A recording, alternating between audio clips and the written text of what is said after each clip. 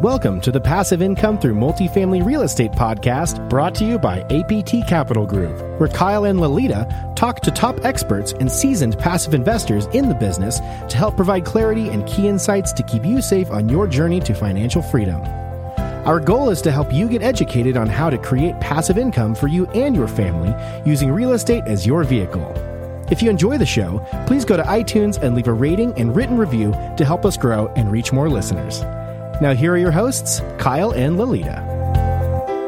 Hi, everyone, and welcome to another episode of the Passive Income Through Multifamily Real Estate podcast. I'm your co-host, Lolita, also joined by Kyle. Before we get started, please make sure to head over to our website, aptcapitalgroup.com, and grab our free Passive Investors Guide. And if you're interested in learning more about what we do, you can schedule a call with Kyle on our website as well. All right, let's get into our show. Today, we have Timothy Lyons joining us. Tim, welcome. How's it going? I'm doing great. How are you guys? We are doing great. Thanks for joining us. Before we head into the interview, here's a little bit about Tim. Tim is currently a lieutenant in the New York City Fire Department. Until recently, he has also worked part-time as an emergency room RN at a level 1 trauma center for 8 years. Tim's initial goal with the real estate was to create passive income and in turn, be able to spend more time with his wife and 3 girls. After partnering on a multifamily property, he saw firsthand the power of real estate investing as an opportunity to create passive income and build wealth for his family. So great aspirations here. And we would like to take a deeper dive through your journey. But first, Tim, could you please take it from here and tell the listeners a little bit more about yourself and what you currently do? Yes, absolutely. So again, thanks for having me on the show today. And this has been a journey that's been right around 13 months now. And it really all kind of got started because I could never sit still. I became a New York City firefighter 2 weeks after graduating college. And it was one of those things that I've always wanted to do. Santa Claus brought me a police scanner at 8 years old, and I attached it to my bike, and I used to chase the fire engines all over town, and I never really grew out of it. Even when I was dating girls, if I saw a fire truck go by, I'd be like secretly wanting to go chase the fire engine, you know? Anyway, go to college, 9/11 happens, and my Uncle Al was a captain in the New York City Fire Department, and he got crushed on the tower too, but he ended up coming out alive. And I think that day, I just said to myself, I don't care what else happens, I'm going to be a New York City firefighter. So really fulfilling career. I've had tons and tons of great days, handful of really crappy days. But, you know, like a lot of firefighters do, they work on the side. Everybody has a side job because we work 24 hours on, and then we'll have between 2 and 4 days off. You might work a little overtime or whatever, but you have a lot of time to do something else. So a lot of guys went to the trades, plumbing, roofing, electric, stuff like that. I don't have any of those skills. So I was more of a computer type guy and doing odd jobs. And until I worked in a firehouse in Crown Heights, Brooklyn, and a couple of different guys were nurses. So I went to nursing school, got my nurse's degree, and I always had side work. And I loved it, you know, because I was having an impact. I think the more that I get older, the more I want to do impact type work. And so, you know, between the firehouse and the hospital type stuff, it was great. What led me to real estate was that I was working 70, 80, 90 hours a week. And when my kids were super small, they didn't really talk back, or they didn't, you know, make me feel bad as I was walking out the door because they didn't know any better, you know, but now they're 9, 7, and almost a year and a half. You know, I'm coaching teams and I'm leaving all the time. And they were like, Dad, where are you going? You know, and I was feeling it too. My wife was feeling it. Something had to change, you know. So summer of 19, I'm on the beach in the Outer Banks, North Carolina, and I read Rich Dad, Poor Dad. That book had been in my firehouse travel bag for about 2 years, and I never read it. I read it in 2 days. I couldn't put it down, and it changed everything, you know. I remember sitting on the beach. I leaned over to my wife, and I said, Babe, I said, I'm going to be a real estate investor. And she said, Sure you are, Tim. Yeah, whatever you say, you know. 4 months later, I partnered on a 3-unit, a small multi, right, 3 units. And I haven't looked back. I was immediately hooked. I had a vision of maybe buying a ton of the 3-family properties, but you know what? It just wasn't scalable. So that's really how I got started into real estate. And that was only 13 short months ago. Awesome. Well, thank you for your service and thanks for that background. Let's talk a little bit about the 3-unit deal. So how did you find it? What was your first experience with it? It's been over a year now. How's that going? And what about it kind of hooked you into real estate after you got that first deal? Yeah. So after reading that book, I did nothing but listen to podcasts. I started with Bigger Pockets, Keith Weinhold, Get Rich Education, Michael Blanc, Jake and Gino, the real estate radio guys. I mean, I just took in content like there was no tomorrow. And there was a couple of different themes throughout those podcasts was that, single family rentals are great. It's a great way to get started. A lot of people start out like that because they think it's manageable. One unit, one house, one property, until, I heard somebody come on and talk about a quad or a triplex, and how when one unit or two units were vacant, that they could maybe still pay the bills. And that really set off a light in my head. Like, I should really look at nothing but duplexes, triplexes, and quads. And that's what I really initially felt like I should be doing. So a friend of mine in town, our kids go to school together. I was talking to him one day and he's like, yeah, I would love to do something like that. Cool. So we started looking, and 2 weeks later we had an offer in on the house and negotiated to a great price. And there was 2 occupied units. One was vacant.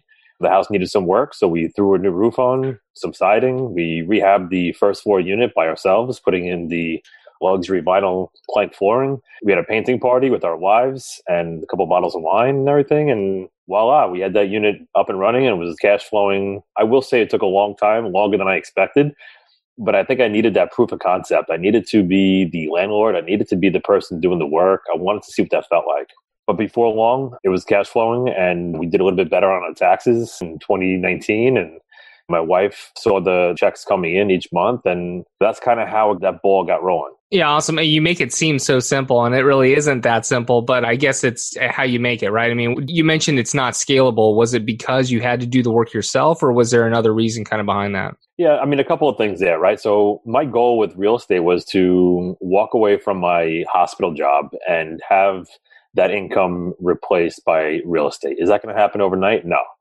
But I was working a lot rehabbing that first floor unit. Every time I wasn't in the firehouse, I was at Home Depot and spending hours upon hours figuring out and then putting down the flooring and finding some other issue and fixing this and painting that. So it took a lot of time. So the scalability of leaving the hospital and leaving a guaranteed paycheck every 2 weeks to diving into rehabs, I don't know that was going to be scalable and what I was exactly looking for. Number 2 was I was going to run out of capital. After one more purchase like that, I would be done. So yeah, cool. I would have 2 threeplexes. I mean, that would be great. It'd be a great start, right? But I realized that I maybe had one more in me and then I'd be done. And number 3 was these are 100-year-old buildings. So even though I'm getting a good price and they're cash flowing, I mean, the CapEx tsunami that is going to be coming my way in the next X amount of years, to me, is not scalable. So does it work right now? Yes, it works right now, but it certainly wasn't going to be let's buy 30 of these things. And, if I had to raise money for it, I mean, am I going to raise money for a 110-year-old building next? I mean, no one's going to want to invest in that. So that's really when I pivoted to the bigger multifamily space. Yep, love that. In your bio, you talk about bringing real-world management and leadership experience to your real estate investing career. Can you talk about how you do that? Yeah. So being in the greatest city in the world, right, New York City, I have been a part of some pretty spectacular things. You learn very quickly what's important, what's not important. You learn very quickly what can be delegated, what cannot be delegated. And I think in this business, and I'm still new at it, but being able to have a voice and to use it when needed, and when negotiating with either vendors, contractors, negotiations for a sale, and really being in the New York City Fire Department, we have a saying, just do the right thing. And when you're a landlord, it's a lot, right? I mean, you have a lot of responsibility. You have these people, that's their home. We view it as sometimes, the spreadsheets and cash flow and cap rates and cash on cash return, but this is their home, right? So when they call me, and maybe it's not an opportune time, but you want to have the leadership and the management experience to take care of stuff when you say you're going to take care of it, do it the right way, do the right thing for them, and operate with integrity. And I think on some level, there's a nice parallel between the firehouse upbringing that I had and then bringing that over to the real estate space. Yeah, absolutely. So your initial goal was to free up your time. It sounds like you're not the type of person that likes free time, though. I mean, with everything that you got going on. But tell us if you have had any passive investments, how those went, and could you see the light at the end of the tunnel being on the passive side of things? Yes. So my actual first passive investment was in a large retail mall, basically in Tennessee. And it was with my cousin's company. And I was offered the friends and family deal, and it was before I even knew how to underwrite or cap rates. Retail's a whole nother animal. So I had a ton of questions, and he was patient with me, and there went my money, and I get a quarterly check, right? So far, so good. And I think that was also instrumental of being like, wow, okay, so you can invest money. you can get a quarterly dividend. And at the end, when they sell it or they refinance it, I'm going to get my initial capital back, but still cash flow, and then potentially double or 2.5x my money. But I get the depreciation and I get the tax benefits and I get cash flow. I'm like, this is really powerful stuff. When you get your first K1 statement and you see the passive losses versus your passive income, you can quickly see that this is an amazing opportunity to have your money work for you while you're not answering the call. People always say, oh, what happens when the toilet overflows at 3 a.m? I'm like, I don't know. I haven't gotten that call yet. But if I do, I'll take care of it because that's what we do. But the second one was a 250 plus unit syndication with a very successful syndicator that I really like. And it's because I liked him and I liked the property that I threw some money into a syndication because now I understand it. And to be quite honest, people ask me all the time, Tim, if you knew what you know now about syndications, would you have invested in that threeplex? And I got to be honest with you, I don't think I would have. Mm-hmm. But I will say, on the one hand, I really enjoyed the landlording experience and kind of going through that process. But I can't say that I love it. I really see the power in the syndication model. So talk a little bit more of that. Why wouldn't you have done the threeplex? I get this question actually all the time. People say, hey, Kyle, I just want to get started. Should I just buy like a 4 or 5-plex? And I always tell them, begin with the end in mind. If you want to be someone that wants to be passive, not active, then you need to rethink your strategy. And also, do you want to be an active investor buying 100 plus unit apartment buildings? Well, buying a threeplex is not going to teach you really the process of syndication. So always begin with the end in mind, but would love to hear your thoughts. Here's where I struggle with my investors is because people want control. People just want control in their lives. So they think, let me get a single family, duplex, triplex, quad, and I'm going to be in control and I'm going to get these things done. And they have the I'm a mentality. I'm going to do this and I'm going to do that. But what they don't realize is that the time that it takes very quickly gets stacked up. And whether it's driving to the property to take care of something, or even just making the phone calls, paying the bills, whatever it is, it takes a lot of time. You need systems in place. If you're not organized, then buying real estate maybe isn't for you anyway. But the passive model basically can take that same capital that you're going to put into a threeplex, put it with an established operator with a track record who can tell you, here's what you're looking at for returns. You're going to get all the benefits of owning the real estate as if you owned the property yourself and you manage it yourself, except you don't have to do any of the work.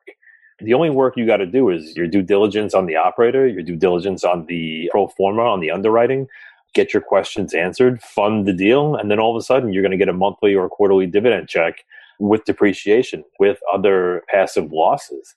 It's one of those things where I think, and we can talk about this probably all night long, but because of the SEC rules, if you didn't know somebody who was doing something like this, if you weren't around the kitchen table talking about this or at this country club or whatever, you didn't know that it's even existed. Mm-hmm. And that's kind of one of the hurdles that I face on a daily basis talking to investors is how come Tim, the firefighter and ER nurse, knows about syndication and I don't, and I'm a Wall Street guy, I'm a doctor, I'm a lawyer, I'm a CPA, I'm a small business owner. I'm 55 and you're 38, Tim. How do you know about this and I don't? It's really that education piece that I'm loving at this point because I believe in it. I've seen it on both sides, being on the general partnership side of 2 multifamily deals and then being on the passive side as well. So you are now focused more on being an active investor. Is that correct? Correct. Yep. Okay. So why did you make that move? Because in the beginning, you wanted more time to kind of free up and get the passive income. Why did you decide to go to the active route? So, like we talked about at the beginning of the show, I was going to either run out of capital or I was going to have to start raising other people's money for 100-year-old buildings and realized that wasn't going to be a scalable model for me. That's when I started looking into the larger multifamily. I didn't know anything about large multifamily a little over a year ago. And then the more research I did, I realized that a lot of people have coaches or mentors. And being from New York City, I have a healthy dose of skepticism built into my DNA. And I just could not wrap my head around paying somebody to teach me about multifamily investing. But I did. I mean, I came around, obviously. I did the pivot and I did it quick. And I knew that I needed to get the ball rolling. And the first week of March of 2020 is when I started my coaching. And obviously we all know that that's right around the time that coronavirus hit. So even facing those headwinds, I went from 0 units to 190 units in just under 13 months. So to me, that tells me if that's possible during COVID, if that's possible being a New York City fireman and an ER nurse and a regular guy who's a dad of 3 girls. If I can do it, then really anybody could do it.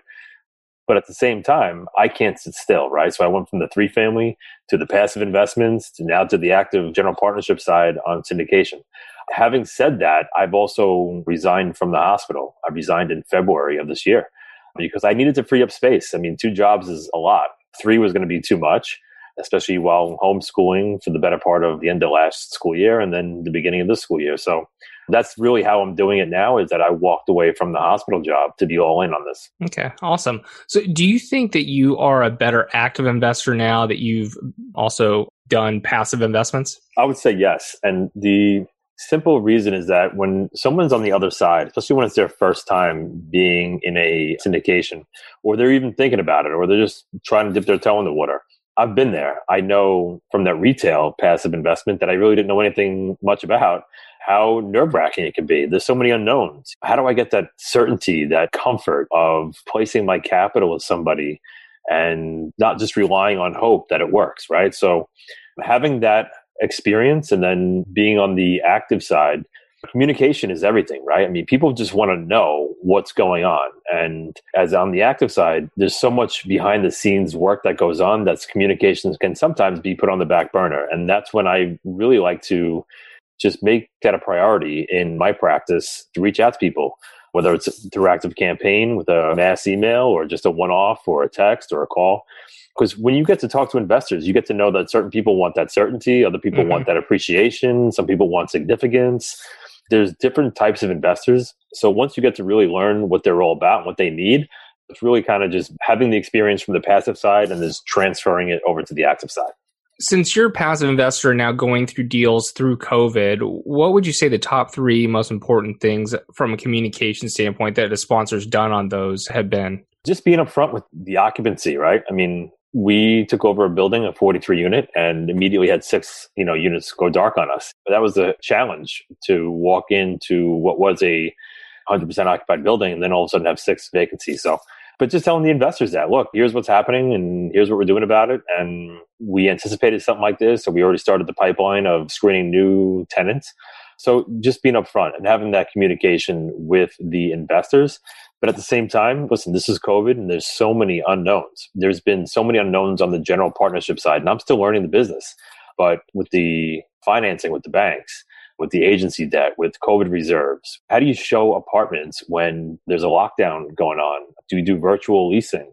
All that stuff had to be kind of brought up, and it was brought up quickly because there really wasn't a playbook. There wasn't a pandemic multifamily playbook, as far as I know, that we could rely on to kind of get into this. So, I mean, there was a lot of moving pieces. Yep. Kyle, I hope I answered your question. I was just talking.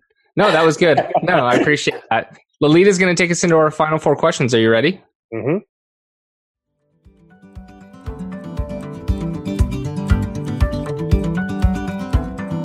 Choosing the right insurance coverage for multifamily properties isn't that complicated, if you know who to talk to.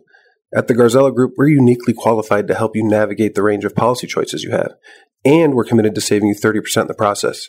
We do intensive market research and have nationwide relationships, so we can find coverage other insurance brokers simply can't. We should talk. Go to quotenow.biz, and we'll start the conversation.